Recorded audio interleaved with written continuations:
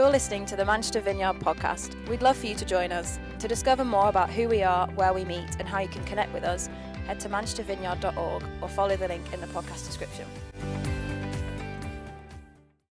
Well, good morning. Delighted to be here, delighted you're here. It turns out some people wanted to be in the same room together. What a beautiful moment. Let me just pray for us. Father God, we love you. We want to learn to love you more. For those of us in the room exploring you, I would just pray that your peace would sit upon them. Lord, I pray where we are become a dry and parched land, that we would learn again to let a stream of running water wash over us and flow among us. Learn to become receptive and sensitive to your presence upon us. Lord, I pray that you would, Lord, would you say what you want to say to each individual in this room this morning? Open our hearts and minds to you for this day, for this moment that we walk into. Amen. You know, I just want to start a new series this morning, but before I do, to some of you this is going to come as no surprise whatsoever, but I love holidays. I really love holidays. I don't think it's a secret to anybody, apart from one thing, mosquitoes. And honestly, I am that person. I don't know if you've ever stayed in a room and there's like flip-flop marks on the wall from somebody who has tried to splat the mosquito. That is me. And I have to clear the room before I go to bed. And I've got one of those little plugs that you plug in that gives out an aroma and a little fragrance that tries to kill them. And you wake up in the morning and there's a few more on the floor. And I celebrate each one on the floor. And I literally, I plaster myself. I don't, you know that special spray or creamy stuff that you get? I plaster myself in it about half an inch thick, head to toe, to the point where it accidentally goes in my mouth and I can taste it, or I sprayed it on, I am breathing this thing in. It's literally dripping off me and I can barely catch a breath. And yet on the average holiday, I reckon I have at least 15 bites that come up like cricket balls. Now, some of you are like, they don't come up like cricket balls. I'm like, no, they do. And if you need proof, I'll send you a photo another time. They're like boils, and literally they come up from the second the jolly thing bites me and lasts about 5 days. And it's like instant itch, instant sting, instant pain and irritation. And I use, on average, well, I take 3, but I only use 2.5 tubes of Amphosan with me on every holiday we go on. And some of you are like, no, you don't. And I'm like, yes, I do. Honestly, I do. And I do. There we go. That's good. Steph's word is more authoritative. And then in the same holiday, in the same period we were away, where I've had 15, Steph and the kids have probably had a maximum of 5 bites between them. And they're smaller than the smallest pinprick you've ever seen in your life. And the kids are questioning, is that a bite? Have we had a bite? Have we got one of those things you've got? And then it causes them no pain, and it's very slightly red. And then they're at that wonderful age where they remark, oh, yeah, Daddy, we've got them too. They really hurt, don't they? Like that, a beautiful British sarcasm. Unbelievable. Anyway, here's my point for those of you who are like, oh, where are we going with this? This pandemic has, is, and will affect all of us differently. Our responses, even now as we regather, we are delighted to be back. Some of you will be feeling a degree of anxiety that we're back. The jolt to your rhythm of life. Oh, I'll try it week 1, but I don't want to give up my weekend every week. Different levels of okay. Different levels of comfortability in the room. Some in the room, some joining online. Do I wear a mask? No mask? Hugging, some preferring not to. Oh, you just kind of hugged me and I'd rather you hadn't have done that.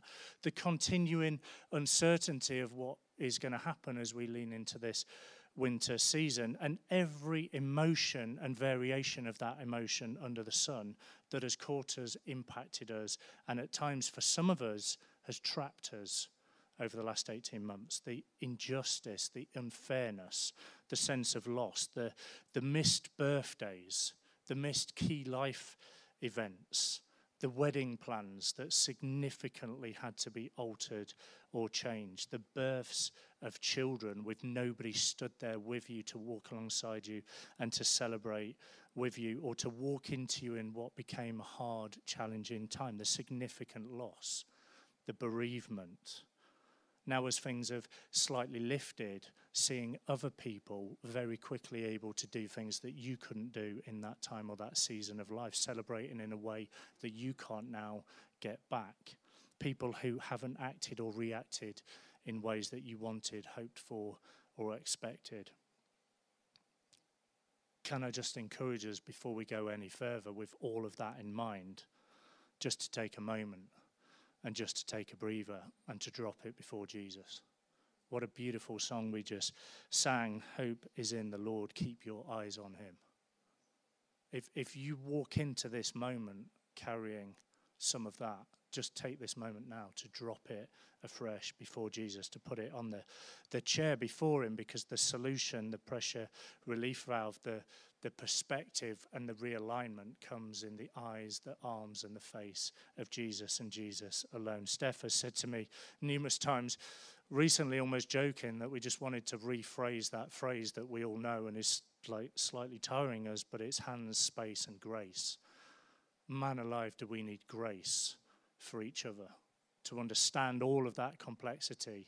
May not be said, but it's in our hearts and it's in our minds. We need to keep our eyes on Jesus, the main thing and the only thing.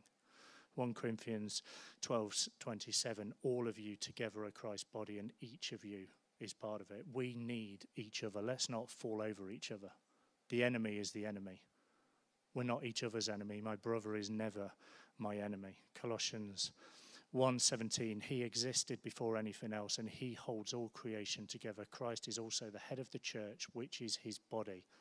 Not only does he hold creation together, he holds the church together. We're his body and he is the head. We want to have eyes on Jesus.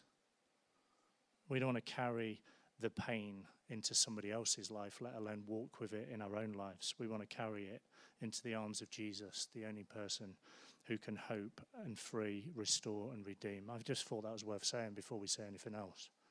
For some of us, just take that moment now to allow that to be. But let me just start a new series this morning. I've called it this, the Outward Focused Church. That's what we want to be, an outward focused church. We want to have vision beyond human capability. It's going to make more sense as we go along. I speak in series, so next week we'll link together and they'll all, week on week, you'll go, okay, maybe that was where we were going. But this week I want to call this particular one this, choose the window seat. Okay, that phrase now is going to make no sense. By the end of it, potentially it might make more sense. But just in the conversation about holidays, I love holidays, honestly, other than mosquitoes. But holidays, there's just something about, it's not that I don't love being here and with you, but I just love holidays. And there is something for me about going on a plane. And do you ever think about where to sit on the plane? I'm that person who thinks a lot about where to sit on the plane. I am that guy. I love it. So I'm like a middle of the plane aisle seat kind of guy. And hear me out. I'll kind of explain why. Middle of the plane, I'm not going to go into the detail, but it's the safest place to sit.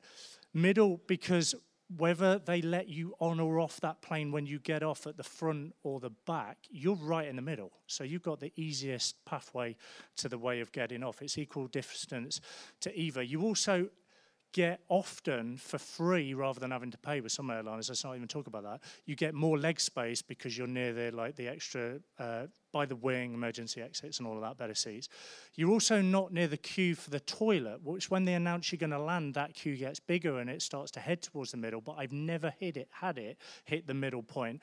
Also, thinking ahead, the refreshments cart starts in the middle, so if you want it, you've got it, but then it's going to move away from you and it's not going to be annoying. Also, maybe this is just me, but I am a people watcher.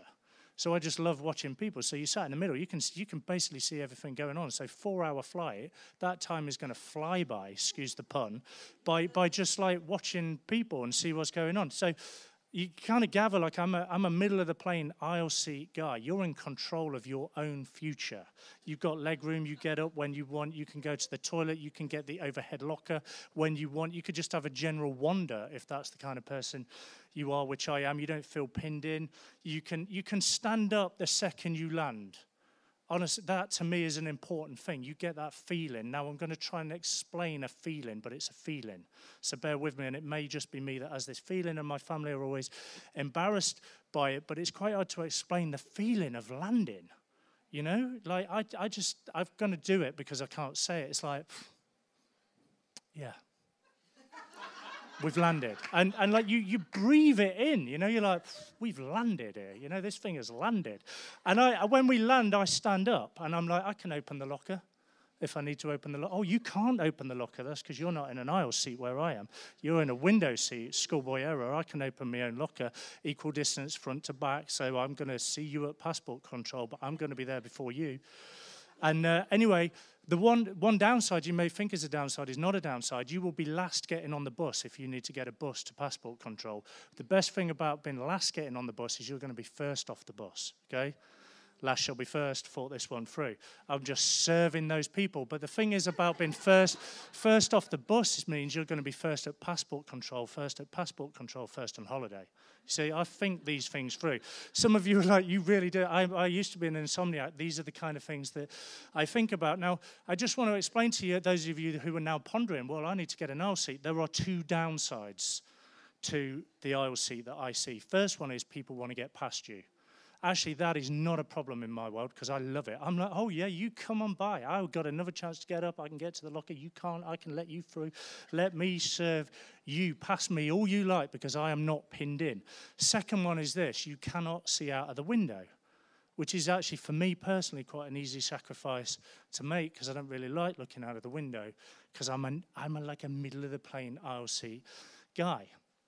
Now, just to take this a little bit further, I will move on at some point, but there is a real art to getting that middle seat. It's like bigger than an ending bid on eBay. You've got to know what you're doing to get that aisle seat in the middle. Anyway, this is the thing, okay? From the aisle seat, you can do almost anything and everything, in my head at least, apart from one thing. You can't look out of the window. I don't know, we can. You kind of have to lean or lie over somebody, which can get awkward, particularly in a COVID world. But looking out of the window may be the most important thing you can do if you want to know where you're going or exactly what is going on. And if you're a people watcher or slightly nosy, you could say for me, you want to know what's going on. You need to see outside of the plane. I don't know if you've ever thought about this, but the most important seat in that plane is a window seat.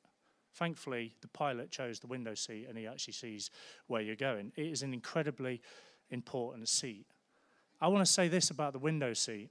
Apart from the pilot, it's probably a different world, but I don't think it's the easy choice. It's actually the harder choice. To be an outward-focused church, to have vision beyond human capability, we have to choose the window seat. We have to be a church that intentionally chooses the window seat. I want to say this to you. We are a window seat church. So what does that mean? It kind of means this, therefore, that some of your needs, some of your wants, some of your desires are going to take second place. Because first and foremost, we're going to be looking out of the window, seeing who we can help first. Now, I'm not saying we don't care about you. I'm not saying that we're not giving everything we've got, and I hope many of us too, to you. That we're looking out for each other, we're trying to serve and meet the needs and love each other, but it's both and, not one and the other. We want to position ourselves and posture ourselves to be looking out. Does that make sense? Let me just explain it this way. If you've got your Bible, I'm going to turn to Matthew 22, starting at verse 2, and it says this. The kingdom of heaven can be illustrated by the story of a king who prepared a great wedding feast for his son. When the banquet was ready, he sent his servants to be notified those who were invited, but they all refused to come. So he sent some other servants to them. The feast has been prepared, the bulls fattened, the cattle have been killed, and everything is ready. Come to the banquet. But the guests he had invited ignored them and went their own way, one to his farm and the other to his business. If you read a very similar variation on that passage in Luke 14, I'm going to read it. Luke 14, verse 18 says this. But they all began making excuses. One said, I've just bought a field and must inspect it. Please excuse me. Another said, I've just bought 5 pairs of oxen and I want to try them out. Please excuse me. Another said, I just got married. I can't come.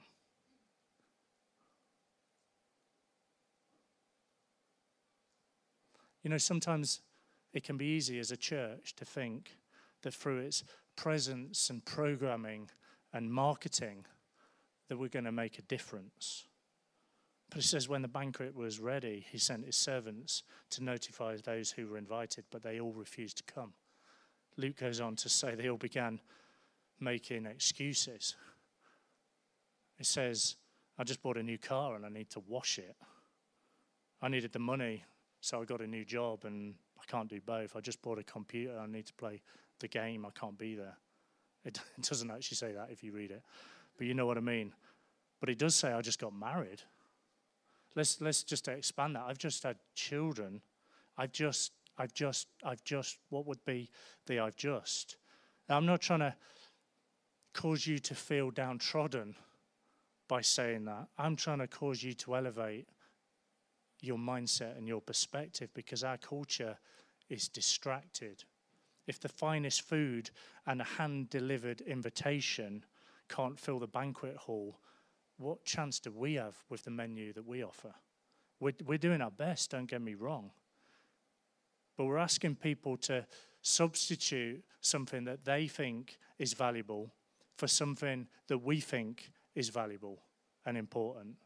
And which one do you think wins? In the current culture, it's always the thing that they would choose. Many young people at the moment would spend more time on social media in one day than they might spend in a church environment in 1 month, in 6 months. I'm guessing we could interpret this passage as saying, hey, even if the king invites people to his own son's wedding reception with the finest food, a great number of people are still not going to come. If we therefore position ourselves as an attractional church, we've hit the limit.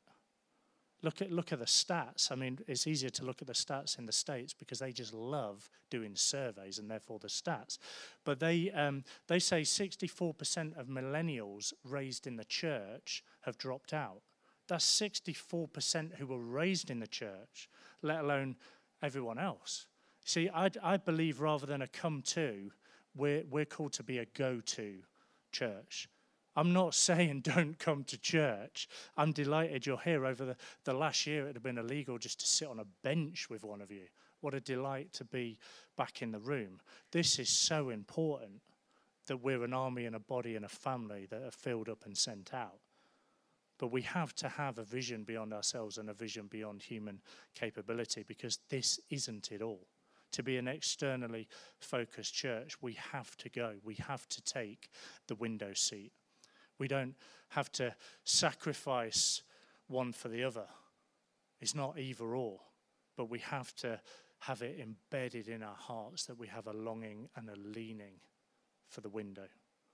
You know, it's very hard to get the whole of this city into this church, to get the whole of this surrounding community into this church. But actually, it's not that hard to get the whole of this church into this city or into this community. It was always the heartbeat with 422. If you don't know, it's a building just up the road. You can find out more. But it was a springboard among many other things and many other ways. That's just one of them, but it's a springboard to allow us to love and serve this city. Yeah, it's been in a building phase, but that's not the aim. It's moving to a people phase. If I'm really honest, it's always been in a people phase.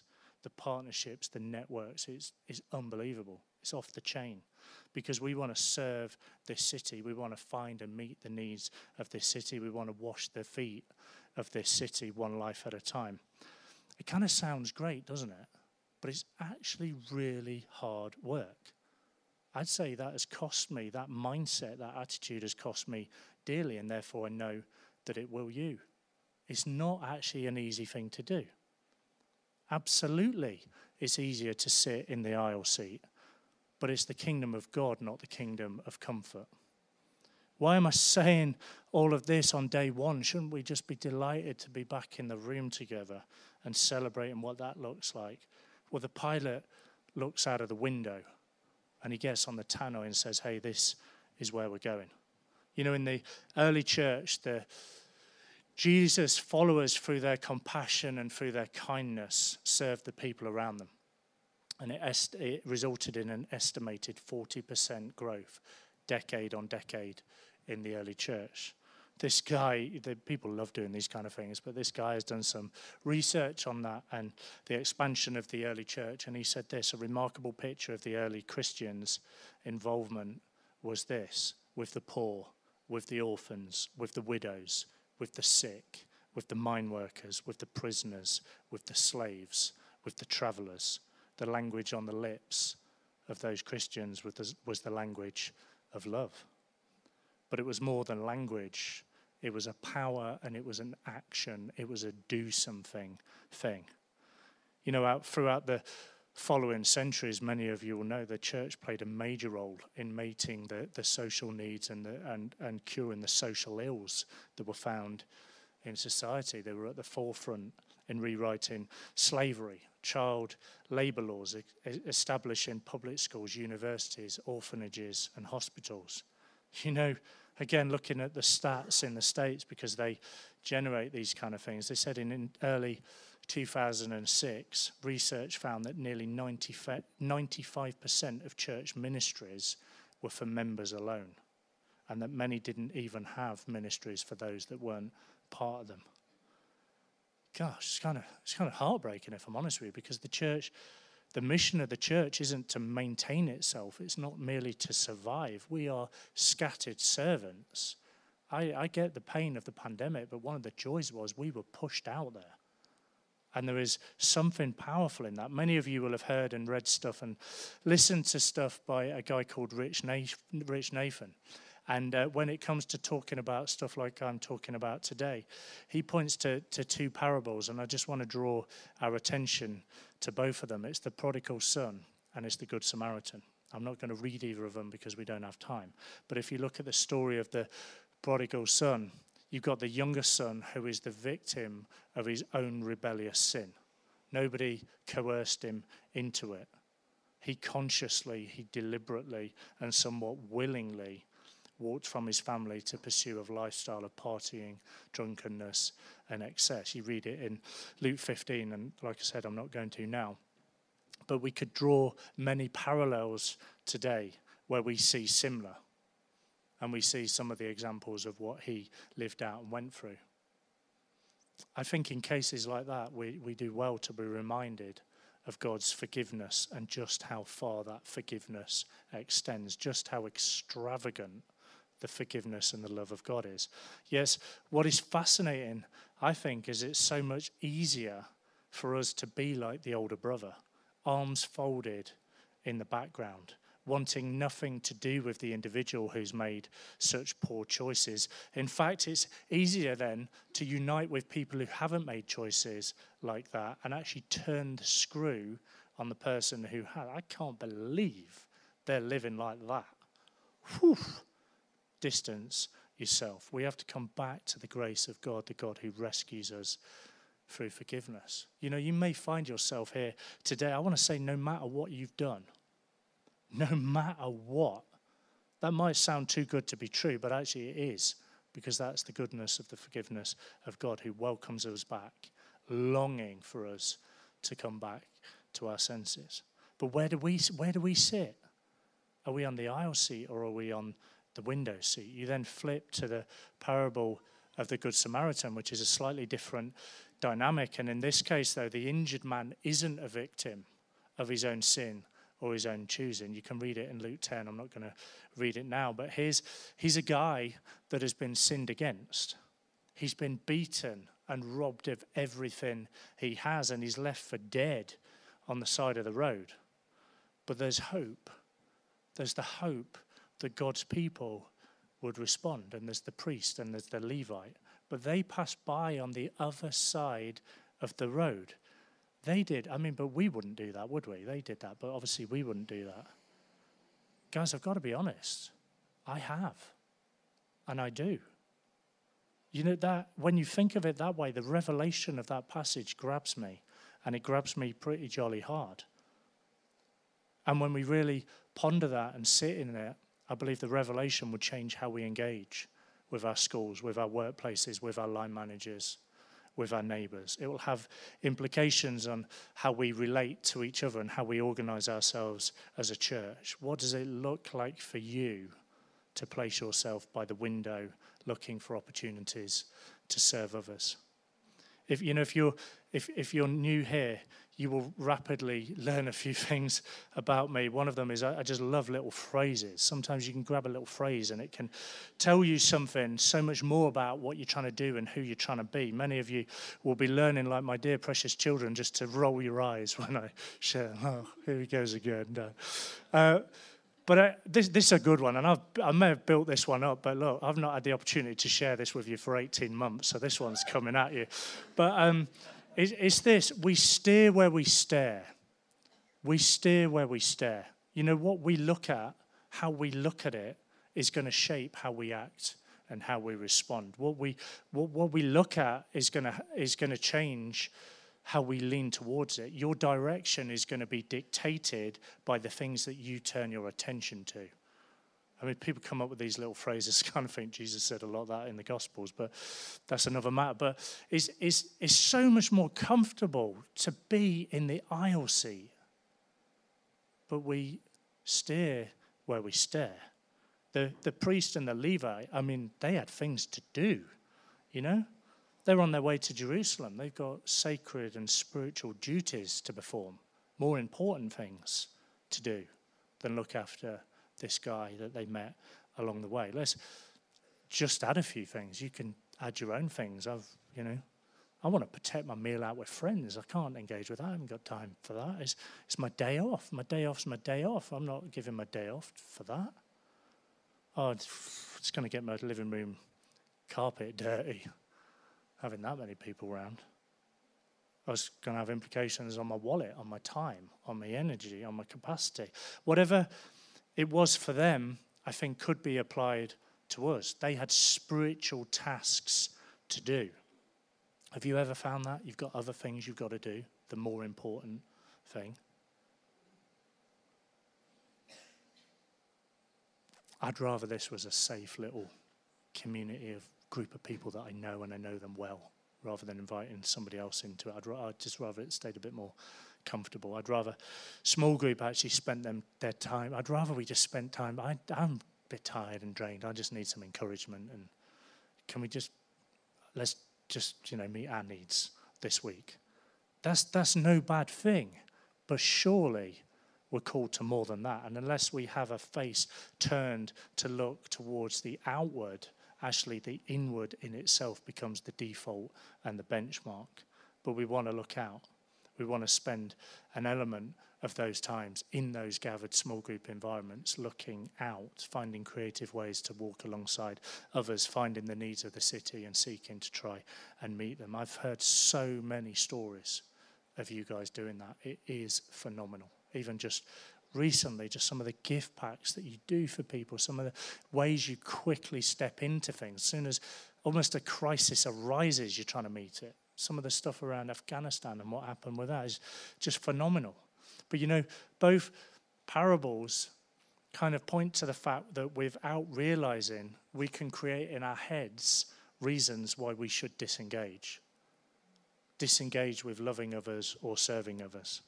I'm kind of going to stray a little bit into something I want to pick up on another week, but just to unpack that a little bit, the prodigal kind of calls us and stirs us to share our faith, to extend grace and forgiveness to what might be considered the most unworthy. The second, the Good Samaritan, calls us to engagement with those around us, to social action, to charity, to mercy, to justice. It's both and. It's not one or the other. It's both and. It's proclamation and it's demonstration.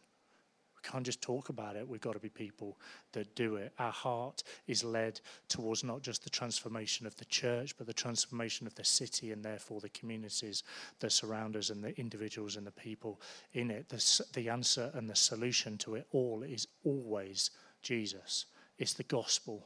It's us being all in with our head against the glass, looking out of the window, watching, learning, serving, and acting. Can I just give you one more soundbite? I try not to do too many at a time, but it's been 18 months.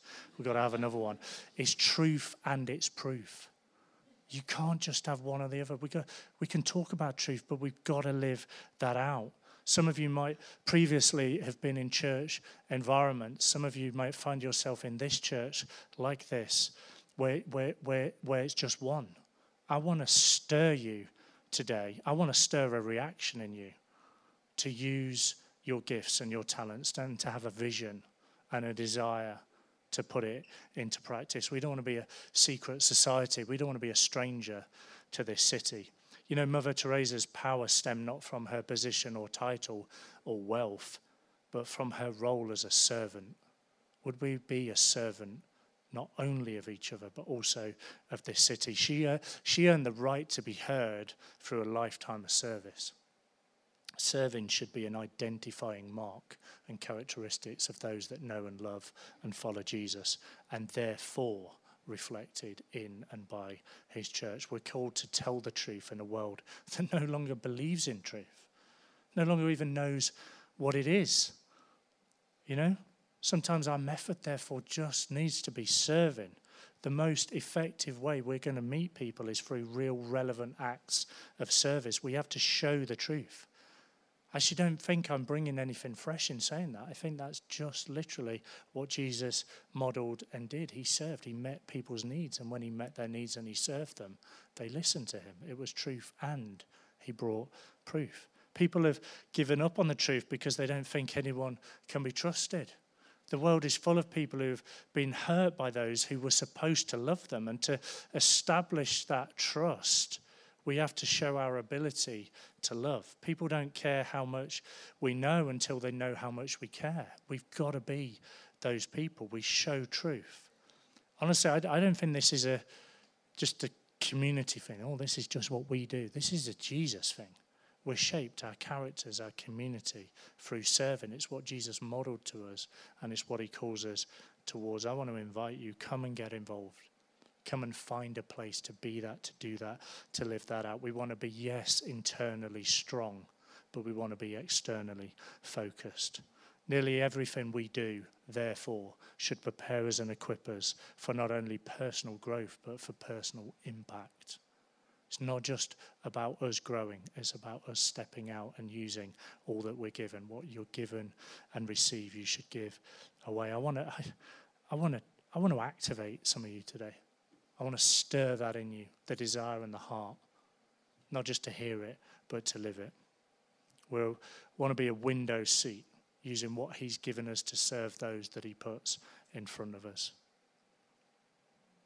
Should we leave it there this week? In a minute, we'll just say goodbye to those that have joined us online, because we're going to have a time of ministry in this room. We want to make space for that, and that needs to stay in this room. But thank you to those for joining us, and just because you're out of sight, you're not out of mind. And I want to say that. Can I just explain for those of you that have not been in this room what we're going to do? We're just going to have a time where we just allow the Holy Spirit to move among us. And we always prioritize that. We don't want to dampen that in any way because of COVID, but we also want to ensure you guys feel as comfortable as possible in doing that. So let me just say a few things. What we'll do is a few people will probably come forward to be prayed for. Some of you may want to be prayed for equally where you are. Firstly, I think we've got the space to do that at the front and at the sides. I just wanted to say, though, if somebody's wearing a mask, can you assume that they would prefer it that you wore a mask? Because I think that's the honouring thing to do. So if you haven't got one and they're wearing one, there's some down at the front here. Also, we'd always prefer it that at least somebody praying for each person is of the same sex. I think we could explain that in length another time, but we'll leave that there for now. Also, sometimes we love just to stick a hand on someone when we're praying for them. We could talk about that forever and a day, but I always think it's a good idea to ask if they mind if you do that, but particularly now, I think that is a good idea to do that. There needs to be, therefore, also some form of accountability. So all we ask is if you're praying for someone that you're in a small group. all of that said, I don't want to kick the life out of it, because some of you have not had anyone pray with you in person for 18 months. Like, there's a part of me that's like, surely we all want prayer this morning, whatever is said, but let's see what happens there. This is our bread and butter stuff. This isn't a bolt-on. This isn't like a little extra thing that we do because we didn't know how to finish. We want the Spirit of God to rest powerfully upon us, and we do that by inviting him. Where he's invited, he goes. So we're going to make some space and time to do that. Why don't we stand together?